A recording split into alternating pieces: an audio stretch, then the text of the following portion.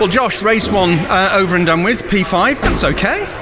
Yeah, obviously disappointing to go back a little bit. We're starting P4, but just the light cars around us had a bit more pace. So, yeah, I mean, happy with it. Solid points. Obviously, Ingram was ahead of us, which was a shame, but had Ash behind, had Turkington behind, had Hale behind. So, yeah, just on to race 2.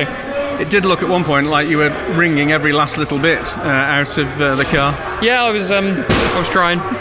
The car's really good. Really good through the twisty bits, even with the weight. We know that this isn't going to be our strongest track.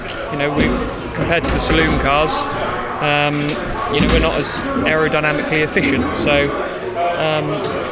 throughout the calendar, there's circuits that are strong and circuits that you're perhaps not as strong at. Yeah. This is probably one that we're not as strong at, but we're still getting good points and good results. So I think we'll be okay in race 2. A little bit of weight's coming out. Give us a bit more of a level playing field, and hopefully we can crack on.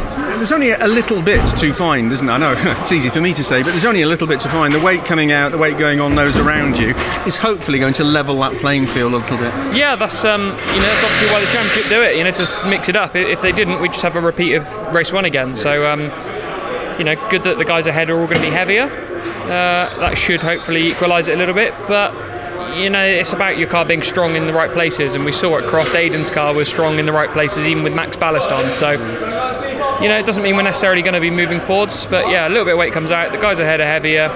Just see what we can do. And it's points in the bag, Josh. Yeah, that's that's the name of the game at the minute. Just keep scoring points, try and close that gap to Ash, and just see where we are at the end of the day.